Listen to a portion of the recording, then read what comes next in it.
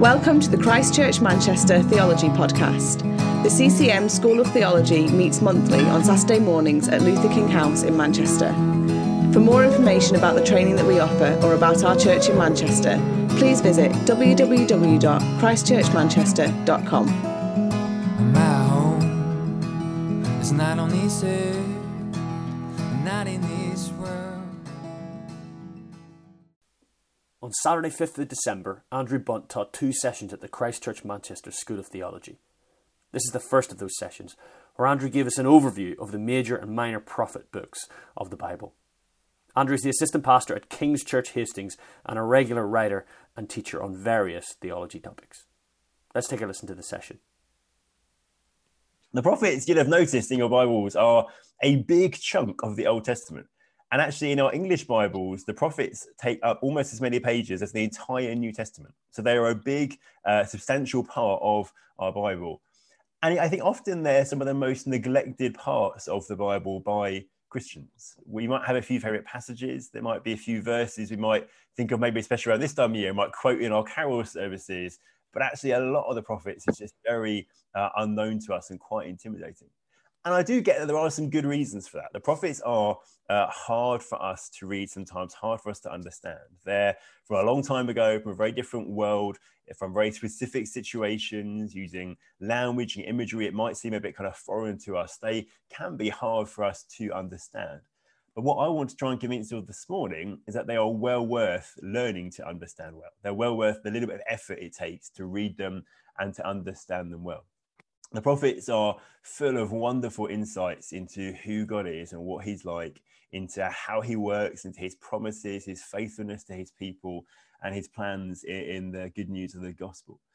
And also the prophets help us to understand the New Testament better. Actually, the New Testament understanding of who Jesus is and what Jesus has done is hugely shaped by the prophets. The prophets kind of give a lot of the structure, the framework which the New Testament uses. So they're well worth engagement. So in this first little session, we're going to talk about the prophets themselves and then the prophetic books that come from them. So first off, let's just think, who are the prophets? And here we use the word both in 2 ways. Prophets, we speak both of the people who brought these messages, but also of the books. And here we're thinking of the people particularly. We tend to distinguish between 2 types of prophets in the Old Testament. There are first what we call the speaking prophets. These are the characters we find in certain of the biblical books who act as prophets. So it's often people like Samuel and Nathan and Elijah and Elisha. We read about them in the context of narrative stories of what they did as prophets. And then we also read about the writing prophets, not because they didn't speak, but actually because they're the ones whose messages we have written as entire collections.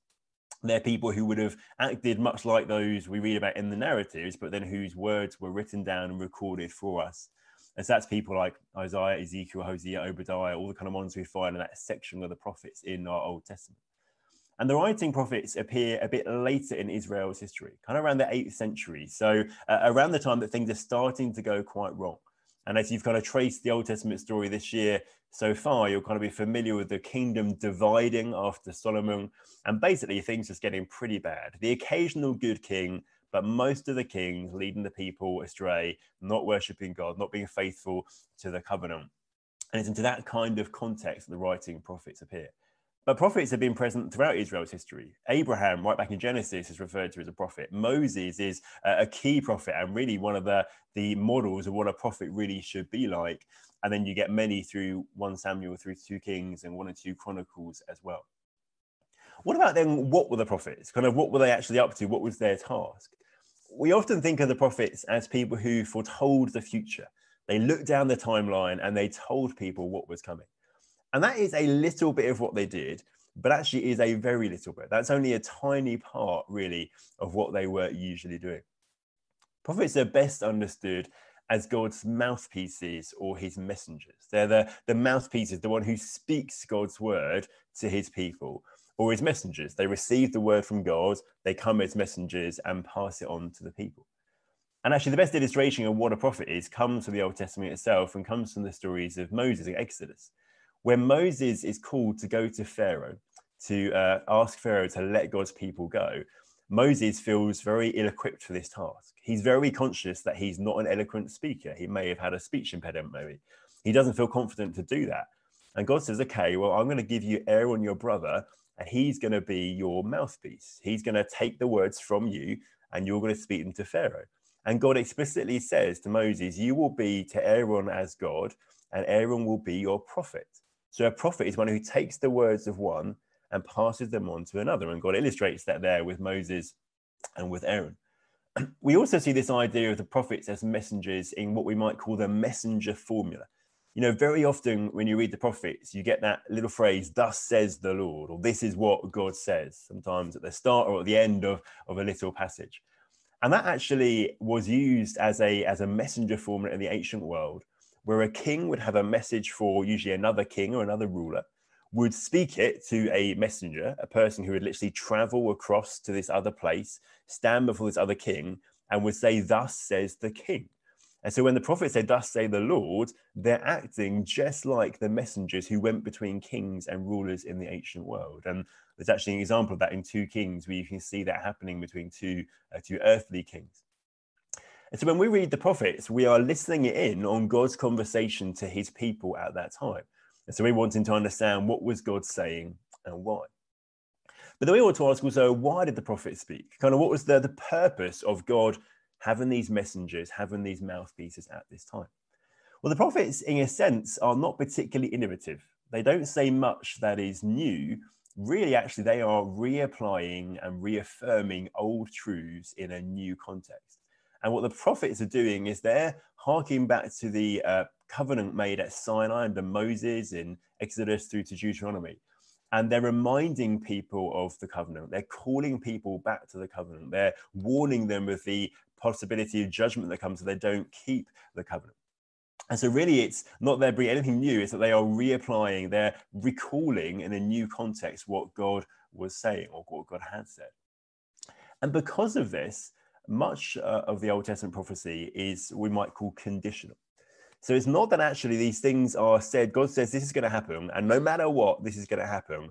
A lot of prophecy is conditional. And you see that in a couple of places in Jeremiah, which we'll get to look at in a minute in a breakout room context. Because what God is doing is he's sending these words in the hope that people will take action and they'll change. He's often bringing warnings. He's warning them, you're not keeping up to the conditions of this covenant. You're not keeping the law that you've agreed to. And the covenant always said that if you keep God's law, you receive God's blessing. But actually, if you fail to keep God's law, it won't be blessing you'll receive. Actually, it'll be curses you receive. And the prophets are saying all these curses, effectively, all these punishments are coming because you're failing to live up to God's word.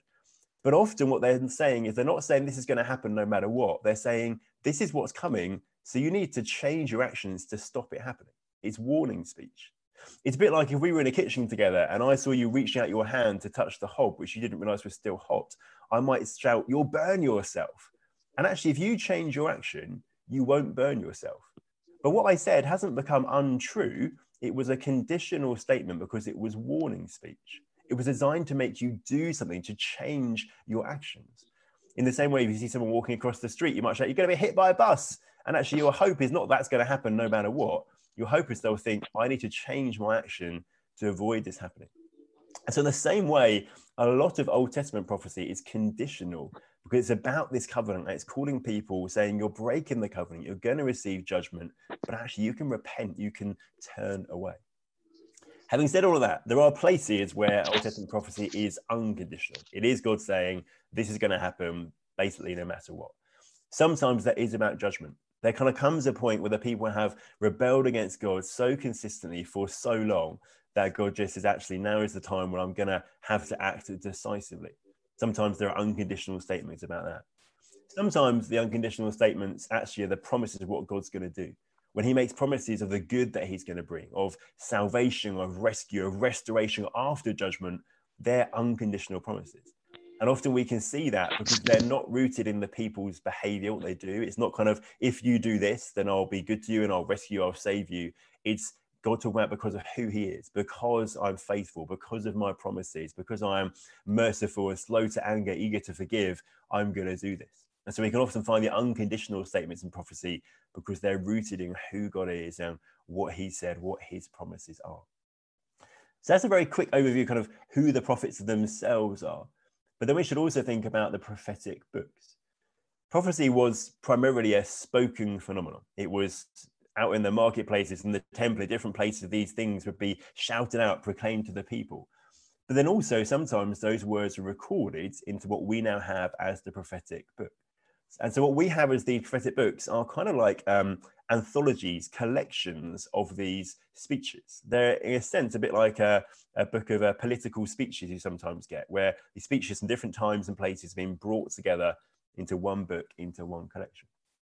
And that's really helpful to know because it has some implications for us in understanding the prophets and explaining some of what we might find slightly difficult or weird in the prophets.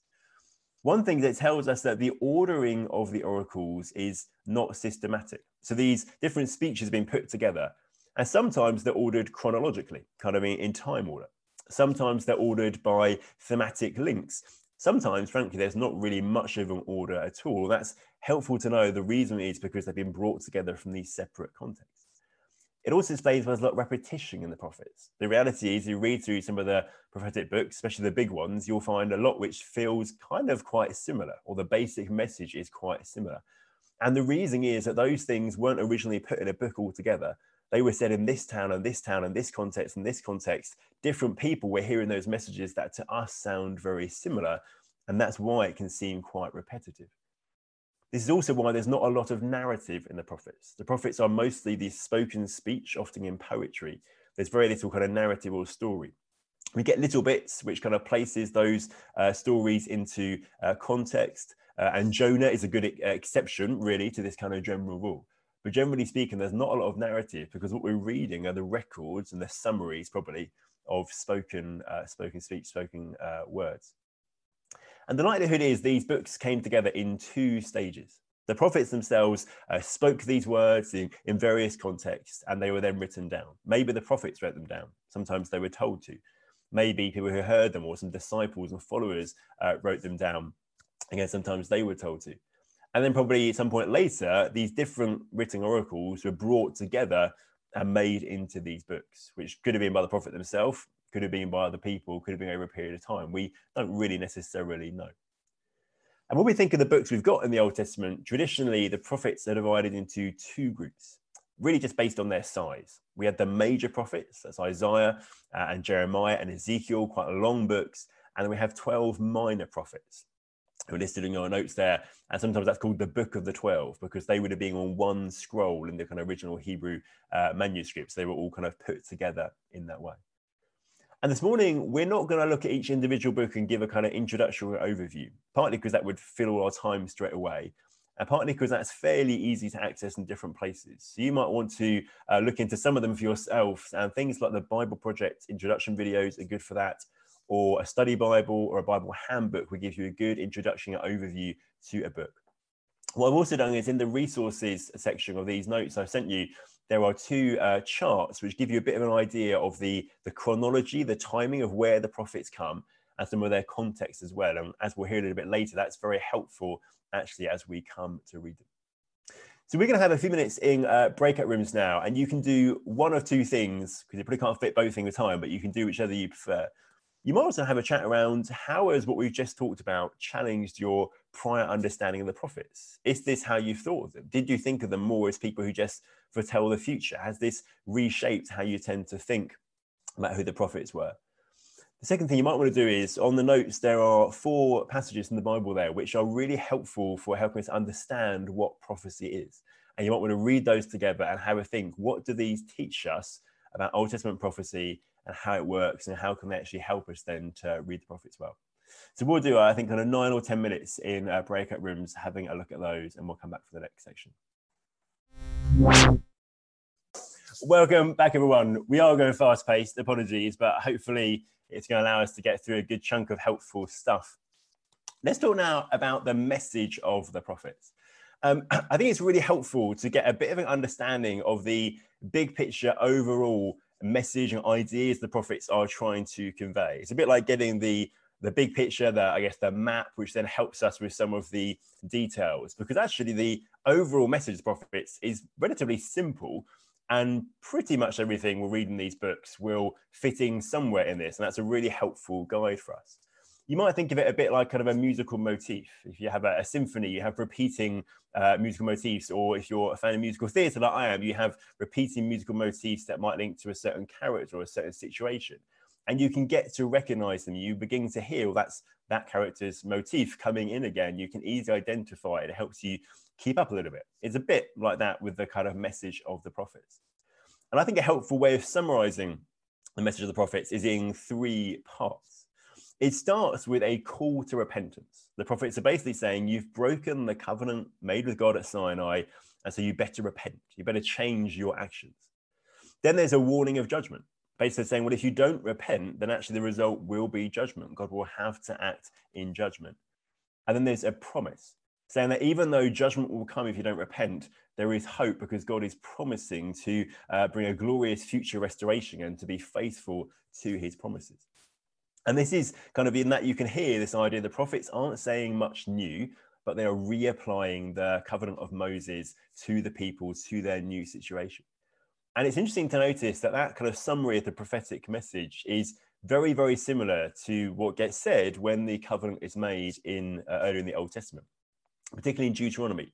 So Deuteronomy is Moses with the second generation of Israelites after their 40 years of wandering in the wilderness. They are kind of on the plains of Moab. They're just about to begin to go over to take the promised land. And Moses is reminding them of the covenant they've made with God, the agreement. And this is what he says in Deuteronomy 4, this is, starting from verse 25. When you father children and children's children and are grown old in the land, if you act corruptly by making a carved image in the form of anything, and by doing what was evil in the sight of the Lord your God so as to provoke him to anger, I call heaven and earth to witness against you today, that you will soon utterly perish from the land that you are going over the Jordan to possess. You will not live long in it, but will be utterly destroyed. But from there, you will seek the Lord your God, and you will find him, if you search after him with all your heart and with all your soul. When you're in tribulation and all these things come upon you in the latter days, you will return to the Lord your God and obey his voice. For the Lord your God is a merciful God. He will not leave you or destroy you or forget the covenant with your fathers that he swore to. And what Moses is saying there is basically this 3-part message of the prophets. There's a warning about sin and a call to repentance. He speaks especially of their idolatry, if they're worshipping other gods. And the implication is you need to not do that, and you're going to need to change your actions. Then there's a warning of judgment coming through exile. He says if they do worship other gods, then actually judgment will come, and that will be in the form of exile. He says the Lord will scatter you among the peoples. That's what exile is, going off into the other peoples. But also there's a promise of hope in return from exile, of being rescued and brought back. You'll return to the Lord your God and obey his voice, for the Lord your God is a merciful God. And so what the prophets are doing is just reapplying what's been said in the covenant with Moses to the people now. And let's just unpick that a bit more, these kind of 3 sections. The message starts with this call to repentance. You've broken the covenant, and so now you better repent. The history of Israel, as you would have seen over this year, is really kind of a continual cycle of Israel sinning, them failing in their obligations to God, but then God being gracious. That even though they don't deserve it, he's good to them and he rescues them. And that kind of just goes on and on and on. By the time we get to the writing prophets, things have got so bad, basically. Israel are so stubborn in their heart, so continuously worshipping other gods, straying away from the covenant, that God decides it's time to act more decisively. And he's declaring to them, you've broken this covenant. This is basically kind of your final chance to repent and to change. And so here there's a warning of the things that are coming, which, as I said earlier, is meant to provoke repentance. It's warning speech meant to change someone's actions. And there's lots of evidence and lots of examples of what covenant breaking looks like in the prophets. But the kind of 3 main things, which a lot of what we find would fall into, are firstly idolatry. We know at the very heart of the covenant, the kind of first commandments in the 10 commandments are about loving God alone, serving and worshipping him alone. But actually what the prophets are saying is so often you're going and you're worshipping other gods. You're trusting in other gods. Idolatry is a regular sin that the prophets are highlighting and calling the people to repent of. The second one is social justice, which actually pairs nicely because we know the heart of the law, as Jesus says, is to love God and to love one's neighbor. And actually they were failing to love their neighbors because there was a huge lack really of social justice. Often the poor, the disadvantaged were being overlooked or being trampled over in the language of the prophets, weren't being kind of helped and looked after. And the ruling classes are becoming richer and just taking advantage of those situations, which went completely against the heart of the covenant law, which had lots of provisions to protect the poor and disadvantaged. As the prophets point out, you are not following God's law in this. You're not loving your neighbor. Therefore, judgment is coming. And finally, there's a lot of ritualism at this time, because in the covenant, God knew the people were still sinful. God knew they'd still make mistakes. And so he made ways for them to atone for, to make up for that sin, made ways that they could still be in relationship with God, even though they would sin. That's kind of what all the temples are about and the sacrifices are about. But actually, by this period, so often people were doing some of that stuff, thinking it was like a kind of magic thing, which would mean they could do anything they want. They could continue to trample on the poor. They could continue to worship other gods. They'd be right if they made the occasional sacrifice. It was all external. Their hearts weren't really in it. And that's the thing the prophets really kind of challenged them about. So the prophets accuse the people, point out the things they're doing wrong. And in that, they also challenge them to repent, to turn their hearts away, to turn their actions away, and to do things differently. It's warning speech, trying to get a change, get a reaction out of them. The second part then is the warning of judgment. They're saying, well, if you don't repent, then judgment is going to come. And that's what the covenant had always stated. Time and time again in kind of Exodus through to Deuteronomy, there are warnings. If you don't keep the law, actually not going to experience God's blessings, actually you're going to experience curses. There'll be famine and plague, and there'll be exile taking off into other nations. And when the prophets bring this warning of judgment, there are kind of two reasons for it. Sometimes it comes before the judgment has actually happened. And that's part of this thing of trying to encourage repentance, encourage people to realize what they're doing, to change their ways, because maybe actually they can avert the disaster, they can get away from it if they change their ways. Sometimes actually the talk of this punishment comes after it's happened. Sometimes it's not a warning it's going to happen, it's actually an explanation of why it's happened. And so actually often it's looking back on what has happened and explaining it, giving the kind of the context, the narrative behind it, helping people realize. And again, that's looking for repentance in a heart change, not because the disaster can be averted, but because God wants people's hearts to return to him. And you'll notice when you read threats of judgment in the prophets, some of them are very specific, very literal. Some of them are about different nations, Assyrians and Babylonians, the big nations of the day, invading them, taking them off into exile. Some are much more general. Some of it's just kind of the language of disaster, kind of almost symbolic stuff rather than literal stuff. They speak of death and destruction and just judgments in general. But all of them are kind of making this same point. So if there's not repentance, judgment is going to come. And then the third bit is a promise of hope.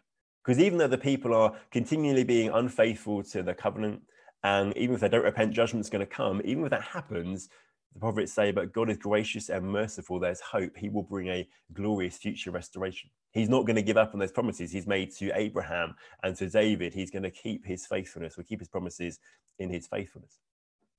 And that's rooted in who God is. And so he brings promises that beyond all of this, there's going to be a future restoration, which actually won't just be a restoration to kind of how things were when the people were doing a bit better under some of the better kings, like the beginning of Solomon's reign or some of David's reign. Actually, it's a restoration to something even better, even bigger.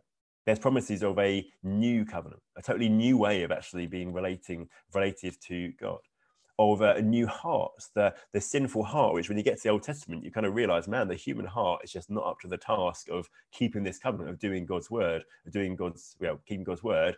There's a new heart promised, hearts of flesh rather than stone. God's law is going to be written on the hearts. God's spirit is going to be poured out. And actually the Gentiles, the nations, are going to be brought into God's people. It's within this part of the message we find what we call the messianic promises about an anointed individual, a particular figure who's going to come as the agent of God's deliverance and God's rescue, who's going to bring this future hope to be a reality. And often you'll find the promises of hope are kind of less literal. Because actually, if they spoke in literal terms of how God was going to do this thing, how God was going to bring salvation, what salvation would look like, it just kind of wouldn't have made sense to the people. So often the promises of future hope can be in very kind of concrete terms. I was reading this morning, actually, the end of Amos, about kind of fruitfulness in the fields and the vines dripping with grapes and stuff, which we might think, well, kind of, almost might think, has God done that? Is that what actually the fulfillment was? But what the prophets are doing is using the language and the concepts people will understand in their context to speak of restoration, to speak of fruitfulness, to speak of the return of hope. And actually, when the reality comes, it's even better than that. But it's the same general concept of what that language was seeking to communicate. So when you read the prophets, you'll find that the vast majority of what you read will fit into one or more of these three parts of the message. And a really helpful tool for beginning to understand the prophets is just always to ask, when you read a little section, which part of this prophetic message is that contributing to? That takes you a long way, actually, to beginning to understand what it's saying, understand what's going on in there. One other thing to talk about, though, which maybe doesn't always fit quite so clearly into that kind of three-part message, is what we might call the oracles to the nations. Oracles, by the way, we'll talk about later, just means these speeches, the kind of standalone speeches recorded from the prophets. The oracles to the nations are the times when God speaks through the prophets, but actually the words are spoken to other nations, to Egypt or Edom or Ammon or Assyria, where God is speaking not directly to his people, as it were, to Israel and to Judah, but talking to the nations around them. And you get quite a lot of that. You get big chunks of that in the middle of some of the major prophets. You get a little bit to it in the minor prophets. Obadiah is a book which is all really directed to Edom, one of Israel's neighbors to the east. And what these oracles are doing is they are addressing the nations, but probably they weren't spoken to those nations. Probably the people in these other places didn't ever actually hear them in a sense. But actually Israel are meant to overhear them. Israel are meant to hear what's said, and Israel are meant to learn from what is said to the other nations. Actually, we can do the same today. We hear what is said to these nations, that we learn through them. So these oracles show the Israelites then, and show us now, things like the fact that God is sovereign over all nations. In the ancient world, the deities were deemed to kind of be localized. The reason you find these surprising times when foreign rulers kind of honor the deities of different nations is because they thought all the deities were real. They just had their little patch, and they thought Yahweh was the God of Israel and Judah. And so they might actually sometimes be kind of nice to him or nice about him. Well, these messages say actually, it's not that the gods of Egypt are over Egypt, actually Yahweh is over Egypt. God is over all the nations, and the oracles to the nations kind of make that statement very strongly. They also help us see that every person has a sense of, or has an obligation to God. Because God is the creator of all people, we all owe obedience to God. And what's interesting to notice is the general kind of prophetic message is focused on the covenant. It's covenant transgressions. It's breaking the Old Testament law, which Israel and Judah are accused of. When you go to the other nations, actually, they're treated very fairly in the sense that they're not accused of breaking the law, which actually they hadn't been given, they hadn't heard, but they are accused of actually just not doing the things which we as humans should know because of what God's put in us and because of what we see in the world around us are the right things to do. God judges them fairly based on what they can know, but actually it is clear that because they are the creatures of God, they do owe obligation or have obligations to him. Also shows us God is a God of justice. Often these messages are meant to reassure Israel that actually it's not just you who's being picked on by God. Actually, God is a God of justice, and where there is sin, he will always bring judgment. And it's designed to remind Israel and challenge Israel they shouldn't trust in other nations. That's often what Israel did or wanted to do. When they were threatened by problems, they went to other nations. Often if they were kind of being threatened by Syria in the north, they think, well, we'll go get some help from Egypt down south to come and support us and kind of strengthen our number, which in human terms might have seemed like a kind of a logical thing to do. You're a little nation against a big nation, see if you can get another big nation to help you. But actually, God is using these oracles to show, don't trust in these nations, because even they are going to be judged as well. And one of the big messages God brings through the prophets is whatever threats that people might think they're facing, however dangerous they might think their situation is, actually, they need to and they can trust in God to save them and rescue them and see them through, rather than trusting in kind of other nations.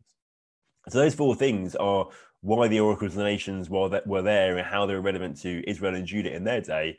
I think they actually also apply to us in a sense. They're quite they're points which still apply to us as well, and a helpful way of seeing in the same way that the Israelites overheard the oracles to other nations, we kind of overhear the oracles to Israel, but they can still be relevant to us and we can still learn from them.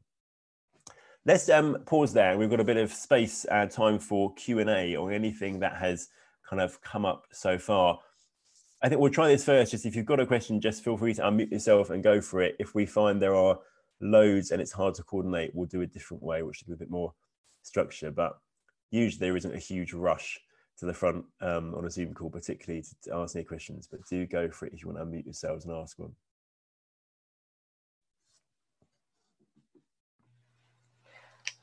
Can I just ask, was Job considered to be a minor prophet? I mean, I know you haven't got him in your notes as a prophet, but God did send him to Nineveh to send a message to Nineveh. So would he have been considered as a minor prophet? Jonah, sorry.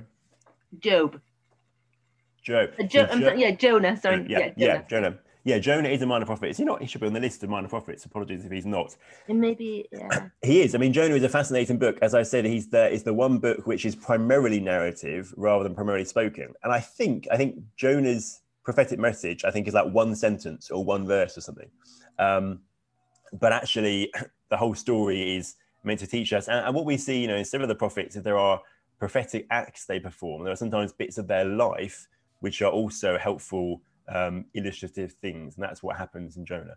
But certainly, Jonah is considered himself to be a prophet, and his book is within the minor prophets, even though it takes a somewhat different format to many of the others we find. Thank you. Thanks. What about Daniel?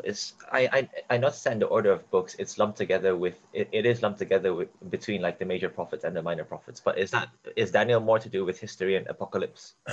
Yeah, I think so. Yeah. So, in our English Bibles, Daniel is placed, you say, between kind of the major and minor prophets.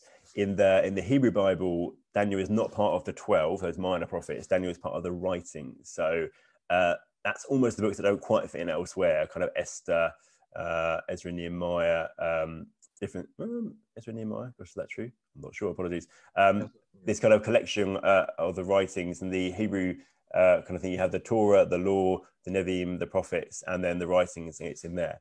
Why Daniel ends up in the prophets in our Bibles, I don't know. I presume it's because of the time, as in when he was around. He's kind of in the same period as the prophets. But generally speaking, he's a prophet. You're right, it's more some history in there and apocalyptic in the sense of through Daniel, God revealing. So apocalypse means revealing kind of spiritual truths in the background. Okay, no, brilliant. Thank you so much, Anne. Thank you so much, Anne. Any other burning questions at this stage? Great. If not, we will go for our first coffee break. I hope you've had a nice tea and coffee. I hope you had something with your tea and coffee. I mean, I had some flapjacks. Just love flapjacks for my 10 o'clock cup of tea in the morning. So hope you had something nice as well. I'm going to hand back to Andrew because I can rabbit on about nothing all morning. So I'm going to mute myself and Andrew's going to talk about something useful. Well, I want to hear about your flapjack. I don't know.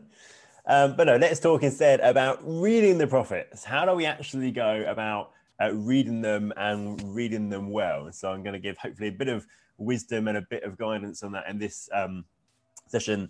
First thing I say is asking the right questions. If you've heard any of my sessions here or in different contexts, you might have heard me talk about the importance of asking the right questions when it comes to reading the Bible. All reading is fueled by questions. We might not realize it, but when we read, we are asking kind of implicit under the surface questions. When you read a recipe book, you're asking, what do I do next to make this thing? When you read the newspaper, you're asking what's happened and what do people think about that? And so we need to find the right question to ask when we're reading the Bible. Good Bible reading comes from asking good questions, asking the right questions. And the key question we want to always ask when reading the Bible is, what did the original author want to communicate to the original audience? So when these words were first said and then first recorded, what was it that was that the author or the one recording it was seeking to actually communicate? And when we take that approach, generally speaking, most texts have just one meaning. What was seeking to be communicated was just one kind of thing. But there might well, back then and now, be different applications of that, different way that impacts us, different responses to be made. And that's just helpful, I think, to isolate that down. Often we kind of blur the line between what the text says and what impact it should make on us. And that gets rather confusing. Generally speaking, the text will mean one thing, but the impact it makes on us today might be different from the impact it made on them then. The impact might be different in different contexts at different times. So we want to find out what's the single meaning, the one thing this text means, and then how does that impact us, which might be in a variety of ways. And I think it's helpful to think of reading the prophets as a bit of a journey, a 3-step journey. And taking these 3 steps and doing them separately helps us avoid some of the problems we can hit in reading the Bible. The first step is to ask, what does it actually say? And that's a point that kind of can feel so simple that it's easy to overlook, but actually it's really important. Here we're looking especially for the clues in the text. These now they're written are very carefully crafted written pieces. We want to look for clues like emphasis, like repetition, like imagery, different things which will give us a feel.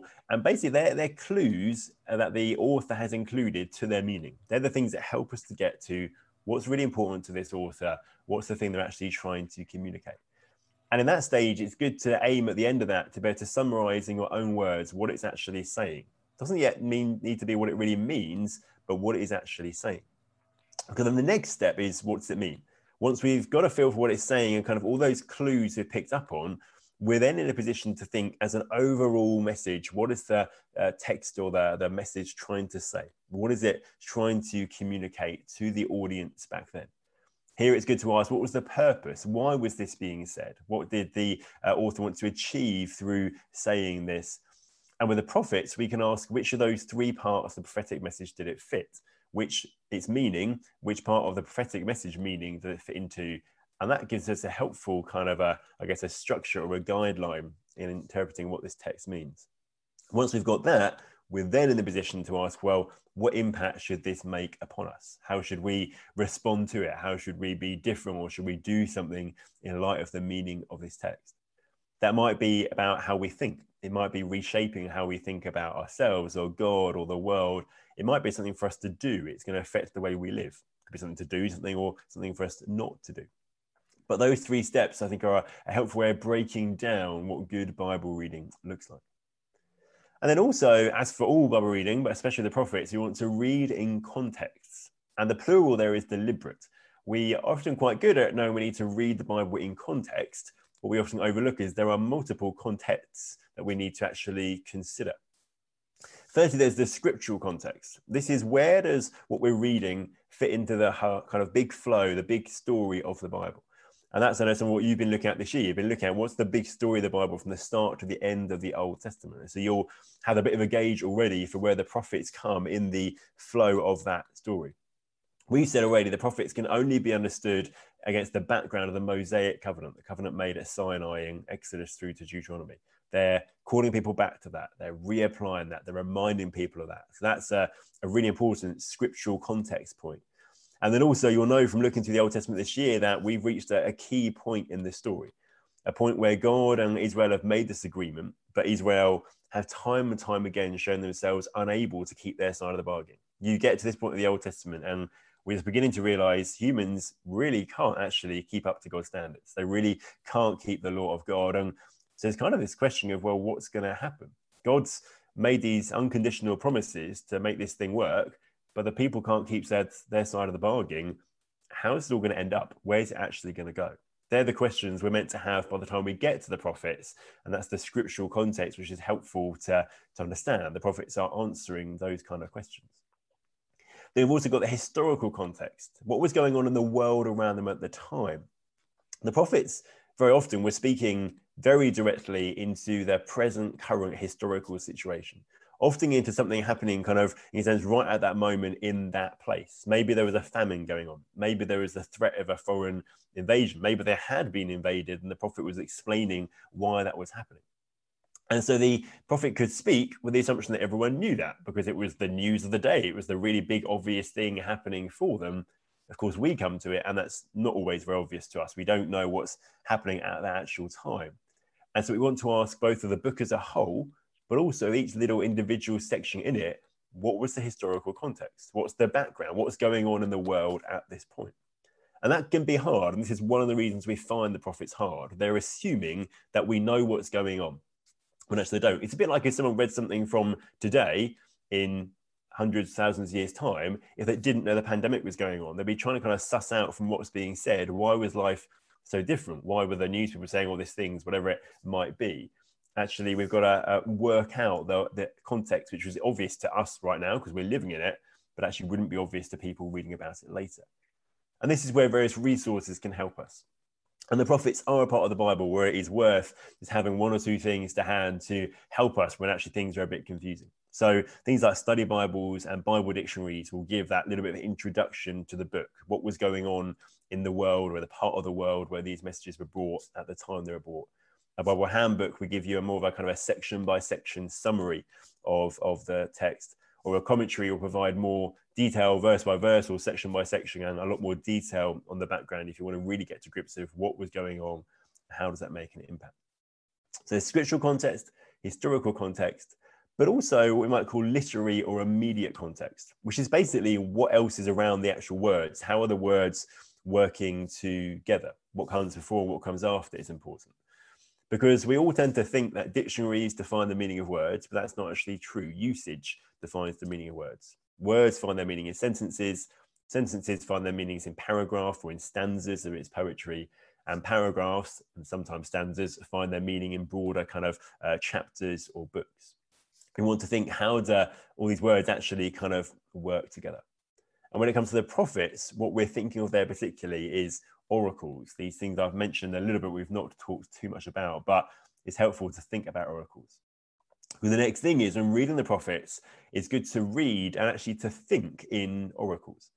Oracles, as I mentioned, are these standalone units. They're kind of, the speech that was delivered and then recorded down or summarized. And you kind of see them in our text. Our texts are broken up into oracles, into little speeches, little sections of text. And so in this way, our prophets, the books of the prophets now are like anthologies of poems or of political speeches, kind of all recorded, collected together. And often a single oracle will be communicating a key point. And so it's helpful for us to think in that slightly bigger picture of what's this entire passage of however many verses it might be trying to communicate. And so it's helpful to break down, where does the oracle kind of start and stop. Often you can do that quite easily. Often a kind of a bit of common sense will tell you what the kind of start and stop point of the oracle. Our English Bibles help us. They put gaps between them. We've got to remember that's just the editor's own decision. So we might disagree actually with what they think, but that can be a helpful starting point.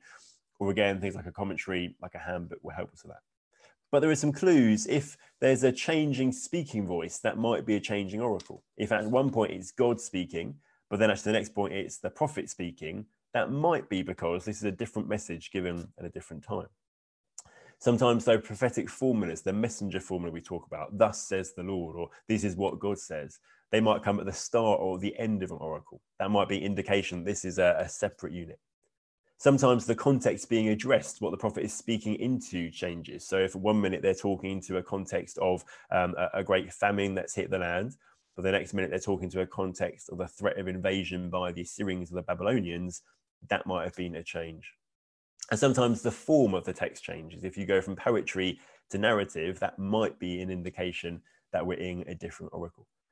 And as I say, it's helpful to think rather than in verses, which is what we maybe instinctively do because of the numbers and the kind of breaking down our Bibles. It's helpful to think in these bigger chunks of oracles. What is this oracle trying to say? Why was this message given? Why was this speech delivered? And that can help us. And we can also recognize that there are different types of oracles or speeches. There actually are kind of almost set formats for some of them. There were patterns that the prophets followed in using them. And it's really helpful just to have a basic understanding of different types of oracle, because the type of oracle immediately tells you a lot about its purpose and even actually about its relevance to us today. So it's a really helpful little tool for making it much easier to begin to understand the prophets. So let me just zip you through just a few examples. I might not go through all of the ones in the notes, but you can kind of go back to them in your own time. Judgment oracles are very common, perhaps the most common form of oracle, where God announces judgment on the people. As we've said, these messages are all about the people are failing to keep the covenant that God had made with them, and therefore judgment is going to come. And so often get this announcement of God's judgment, you get a declaration that they're guilty, and sometimes an explanation of what the guilt is, what it is they've done, and then a threat of punishment. And the purpose of that is to convict sin. It's to highlight to people you've done wrong and to make them realize that. And also to motivate repentance. It's part of this warning speech we've talked about. It's meant to turn people away from what they're doing. If the judgment's already come, it's an explanation of why that's happened. It's not that some other God has got involved and another nation's God has actually been more strong than Yahweh, than the God of Israel and Judah. Actually, it's because the people turned away that God had to bring in the curses of the covenant. And the relevance of that to us is actually these oracles reveal to us the severity of sin, that sin is so serious that judgment has to come. For the need for God to judge, because God is just and holy, because he's the creator, the one to whom obedience is due, it is right and fitting and necessary that God judges when there is sin and rebellion against him. But therefore also these oracles remind us of the wonder of forgiveness. Every time you read about the judgment coming in the prophets, we should be reminded of the wonder of forgiveness. Actually, that judgment for us in Christ hasn't fallen on us and won't fall on us. Actually, it's already fallen on Christ so that we are forgiven. When we see the severity of sin, the wonder of the gospel and the forgiveness that we've received becomes even greater. Salvation oracles then are kind of the flip side, the opposite, I guess, of that. In these oracles, God promises salvation. That can be a very near future physical thing. It can be deliverance from another nation, from an enemy. It can be a far off, a distance, we call eschatological, about the end times thing, about new creation and different things. The purpose of a salvation oracle is to evoke a response of trust in God. Actually, they don't want to trust in foreign nations. They don't want to trust in their own wisdom or their own ways. They need to trust in God. He's the one who can save them and can actually rescue them. They're meant to bring comfort and peace when a judgment has come, when they're experiencing the effects of that, but actually the promise of hope to come. It's meant to bring reassurance, comfort and peace. And it's meant to fuel worship. And often you'll find salvation oracles kind of flowing into oracles which are more an expression of praise and of worship. The relevance to us is salvation oracles reveal God's heart. It's an incredible thing that even though the people were deserving of judgment, even though they kept on rebelling against God and judgment was the right and just thing for God to do, actually, even though that's the case, he promises salvation. He promises rescue and restoration. It reveals the heart of God as one who's gracious and merciful, who's slow to anger, who's eager, who wants to forgive. And some of these actually talk about the salvation that we enjoy. Some of them, the longer term ones, are talking of what we enjoy now and what we are going to enjoy in the future, in the consummated kingdom, in the new creation. A disputation oracle is a debate between God or the prophet on one side and an opposing viewpoint. We are listening into a debate, a conversation going on. Often it's about correcting a wrong view. So one side will bring the wrong view and then God or the prophet will come and correct that view. The purpose here is to highlight, to challenge wrong thinking and to teach truth. It's to undermine the wrong ideas. Maybe the people think that they're safe if they trust in Egypt to help them. Or maybe they think they can keep on trampling on the poor so long as they make the occasional sacrifice. Actually, disputation oracle will come in and undermine that idea and challenge that idea. To us, they're relevant because they teach us about God, about who he is, how he works. They teach us the truth against the lie, and they help shape our thinking to kind of fall into line with God. There's a couple more there that I'll let you kind of read in your own time, but hopefully you're beginning to see if we can isolate what type of oracle this is. Actually, it helps us to work out, well, what might the author be trying to do through that, the prophet be trying to do through that, and also how might it be relevant to us. And the last thing it's helpful to think about in reading the prophets is about reading Hebrew poetry. We've already said an awful lot of the prophets is written not as narrative, but as poetry. And Hebrew poetry is different from English poetry. And so it's helpful to think about how does it work? How can we recognize some key elements and learn to read it well? A bit like we tend to think, well, that's not really true. We tend to think in English that poetry is kind of defined by rhyming. In reality, most or many English poems don't rhyme. And actually, that's not true in Hebrew. So it's asking, well, what are the things that are very characteristic and helpful to recognize?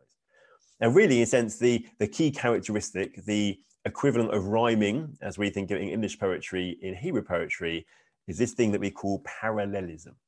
Parallelism is about having parallel lines, so lines that kind of go alongside each other, usually 2 or 3, sometimes as many as 4, that kind of work together. They work together as a group. There are a deliberate matching together, a pairing together. And when you have these 2 or 3 or 4 lines, there are different relationships between them, different ways they work together. And learning to recognize those is a really helpful way of learning to try and trace the meaning of this kind of little section and what the prophet is seeking to communicate. So there's some fancy names, but the ideas aren't too complex. We have synonymous parallelism, where you have 2 or more lines, and the additional lines are just repeating the same thing again. And together, they're all making one point. So an example would be Hosea 5:8, which says, blow the horn in Gibeah, the trumpet in Ramah. This is about a kind of a warning, a coming judgment. This is a trumpet, a horn blown in the context of war. And we could read this and think, well, these are 2 separate things. When we get to Gibeah, we need a horn. But when we get to Ramah, we need a trumpet. But that's not what the prophet is trying to say. They're just saying the same thing, but using a little bit of variation to bring a bit of color to it, as it were. Actually, it's not that there's specific instructions of what instruments to use in different places. Actually, it's just repeating the same point, but rather than literally repeating the same words, it adds a bit of color by saying it in 2 different ways. And so we're meant to take those 2 things together and understand it as the announcement of a coming war, of a coming judgment and battle. The next one is called antithetical parallelism. Again, don't be put off by the kind of fancy names. This is where the additional lines contrast. Synonymous, they're saying the same thing. Antithetical, they're saying a different thing. They're actually saying the opposite often in a contrasting way. Often this is like 2 sides of the coin. It's saying the same thing, but it's doing it by saying its opposite. So a famous example of this one from Isaiah 1:18, though your sins are like scarlet, one side of the coin, they shall be white as snow, the other side of the coin. Though they are red like crimson, they shall become wool.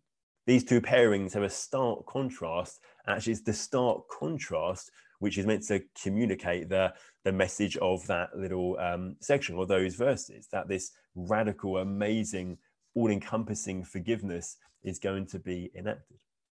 And then finally, the last one is what we might call climactic or synthetic parallelism, where you have the multiple lines and the additional lines are a development from. So you have line A and then line B or C are developing, flowing from. Maybe it's giving a reason or an explanation. It's further kind of expanding the idea. So another Isaiah example, Isaiah 1:2 says, hear, O heavens, and give ear, O earth, for the Lord has spoken. First line has the command, hear, O heavens, give ear, O earth. Second line has the explanation of why you should listen to the command, for the Lord has spoken. It offers an explanation. It's basically listen up. Why should I listen up? Well, you need to listen up because God has spoken. And why this is so helpful is we should think of these parallel lines as a whole. In the same way it's helpful to think of oracles as a whole, actually we think of these little units as a whole. What together are they trying to communicate? And where we go wrong in reading the prophets is if actually we try to drill too much down into details of these parallel lines, and that often sends us off in the kind of wrong directions into things the prophet isn't trying to say. What do these little groups of lines together actually seek to communicate? And then you can go one step further. This is the kind of stuff you do if you're doing an in-depth study on a passage, maybe to teach it or something. You look at the relationship between the lines, and then what's the relationship between the sets of lines? Are they saying the same thing? Are they saying a contrasting thing? And actually, when I do this, I kind of annotate. I've got color pencils and different things. And it's amazing how you begin to really get a feel for a passage when you think about the relationships between all these different parts. Finally, then, I'll read the prophets, just a moment on language and imagery. Much like in English poetry, actually, imagery is very common in Hebrew poetry. To make it vivid and memorable, or for these being spoken words initially, I wanted to be memorable to the people hearing them. But we need to learn to understand it well. Hebrew poetry includes both similes, and A is like this, God is like a rock, and also metaphors, A is God is a rock. And we want to learn to read them carefully to understand what they're actually trying to communicate through that imagery. You've got 2 things in a simile or a metaphor. You've got the thing being described, and the thing to which it is likened, or the thing with which it's associated. So God is our rock, God is the thing being described, and the rock is the thing with which it's kind of being associated. And it's important to separate those out. I mean, it's important to think, what is it about the thing with which something's being associated with that the prophet wants to highlight and make a point about? Because being so far removed in time and context from the prophets, things might evoke different ideas to us than they do to other people. So we need to think, actually, what do they evoke? And so the example I tend to think of is, if we might think of a lion, you might say that God is a roaring lion. And we might think, wow, lions is like you're going on a safari. It's exciting. It's seeing these amazing, big, strong, beautiful creatures. How great, how exciting. Actually, in the ancient world, lions were in Israel at that time, and you would come across them on a mountain path and they might eat you. Lions were terrifying. They weren't, this is exciting, what a majestic creature. They were, this is terrifying and dangerous. And actually, the ideas associated with the lion are completely different. And so we want to think, what is it about the thing that's the item is being linked to that the author wants to kind of evoke and bring to us? Sometimes that'll be really obvious. You know, when God is our rock, we know they're not saying he's grey. They know we're not saying he's kind of hard and hurts if he hits you. They're saying actually he's a solid, firm foundation. Some of them are more difficult. So some of them are helpful, again, to refer to some sort of reference work to find what might be helpful in that. I'm going to give you some timing breakout rooms now. You can choose one of two activities. You might want to think about parallelism, how these lines relate to each other, and how that might help us to understand the meaning. So there's some examples in your notes that you can look at there. Or you might want to do the other activity, which is looking at imagery. And so it's separating this thing of what's being described, what's it being linked to, and then what is it about the thing it's being linked to that the prophet is trying to bring out. And again, it's thinking, how does the imagery communicate something powerfully to us and help us understand the meaning of these sets of lines, of these parallelisms. So, and it's taken our groups for, I don't know, 10 or just a little bit over 10 minutes to have a look at some of those. Great. Let's do a last session on the prophets and us. The final kind of stage in reading the Bible well is actually asking, well, what impact does it have on us? We don't just want to understand it as it was kind of back then, or what we were saying back then. We want to think, how should it impact us and what response should we make? And I kind of quite deliberately choose that language of impact and response. I find that a helpful way of talking about this, maybe slightly more helpful than the language application. I think we often talk about application, and it's good stuff, but we can have quite narrow understandings what application is. We tend to think, what do I need to go and do or not do in the back of this? And actually, sometimes the way the Bible has an impact on us is much broader than that. So I find this helpful to think about impact in the sense of how a text might have an impact on us that might challenge us to change our thinking, particularly. So it might be our thinking about God, who he is, what he's like, about ourselves, actually, about the gospel, about how the world works, how it's best to live, all these kind of things that can impact us, because our thinking really does have a huge impact on our living and on our feelings. So that's a very relevant way the Bible helps us and changes us today. And then response, I think, is kind of how we live in light of the impact. Response is more about, are there things we need to more kind of proactively do? Sometimes it is go and do something. Sometimes it's go and don't do something. Sometimes actually the response is about cultivating a heart of worship or growing in faith. Sometimes it actually is the encouragement to keep going when things are really tough. And so I think it's helpful to think, how does this text impact me? What impact can it make? And how can I then respond to that? And I really believe when we think in that kind of way, there is lots of huge relevance to us in the prophets. Actually, there's lots that we can learn. They can be really edifying. It can build us up and do us good in that way. How then do we go about finding what's helpful in how the prophets can impact us and how we can make a good response? I think first we consider the original impact and response. We consider how actually would it have impacted those who first heard it? How did the prophet want the people to respond? What impact did it have? What response are they seeking to evoke? Sometimes that's really explicitly stated. Sometimes there's kind of almost instructions that the prophet declares to the people. Sometimes it's a bit more implied and we have to discern it, work it out from what is there. And then we've got the original impact and response. We then want to ask the questions, well, kind of how does that transfer to us? Does it come across wholesale? Does it still work for us as it is? Or actually, does our different contexts, both in the Bible's big story or different contexts in history, affect that and change the way that it's going to have an impact on us and the way that we should respond to it. So things that are unchanged will be things that don't change, things like who God is. Actually, truths about God, because God doesn't change, are just as relevant to us, can impact us in the same way, can shape our thinking, which will then impact our living in the same way.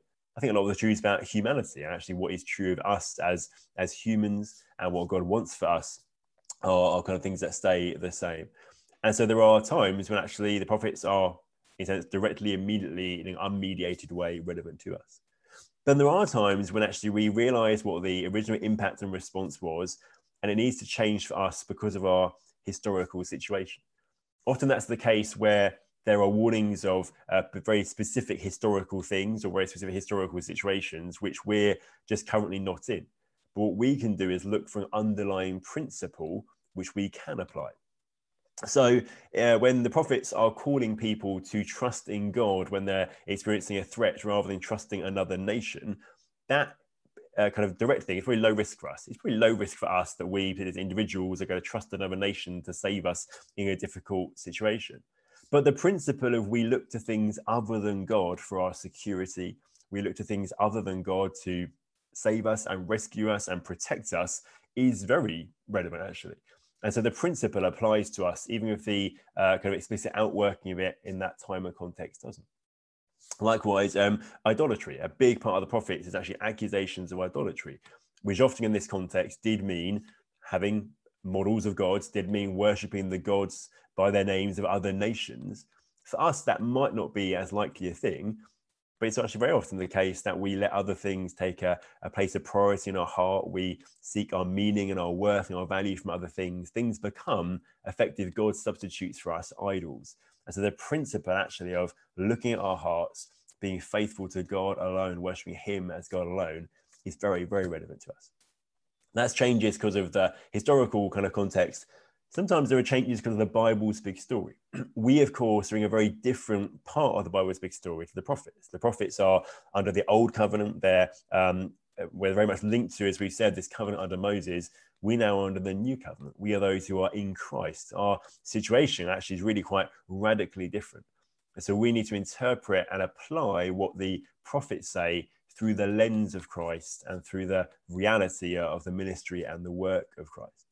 So, for example, the judgment oracles. Judgment oracles are meant to be a warning of coming judgment. But actually, the glorious truth of the gospel, Romans 8:1 says, there's no condemnation for us if we're in Christ Jesus. There is no judgment coming for us. That judgment has been placed on Jesus and will not fall on us. There's a difference there, but actually, there's still things this can teach us. It does teach us about the severity of sin, which reminds us of the wonder of the gospel, the wonder of forgiveness. But also, the judgment oracles show us how sin kind of hurts God, how serious it is, how it pains God, which increases our desire to want to live holy lives as living sacrifices, of those wanting to honor and love God with the way we live our lives. And it reminds us of the importance of living lives of repentance. When the prophets call people to repentance, we should receive that challenge too. Our lives are still meant to be characterized by repentance. So often just thinking, well, what did the prophet want the people to receive from this? What was the impact and response? We then think about, well, how does that impact or how does that come across to us?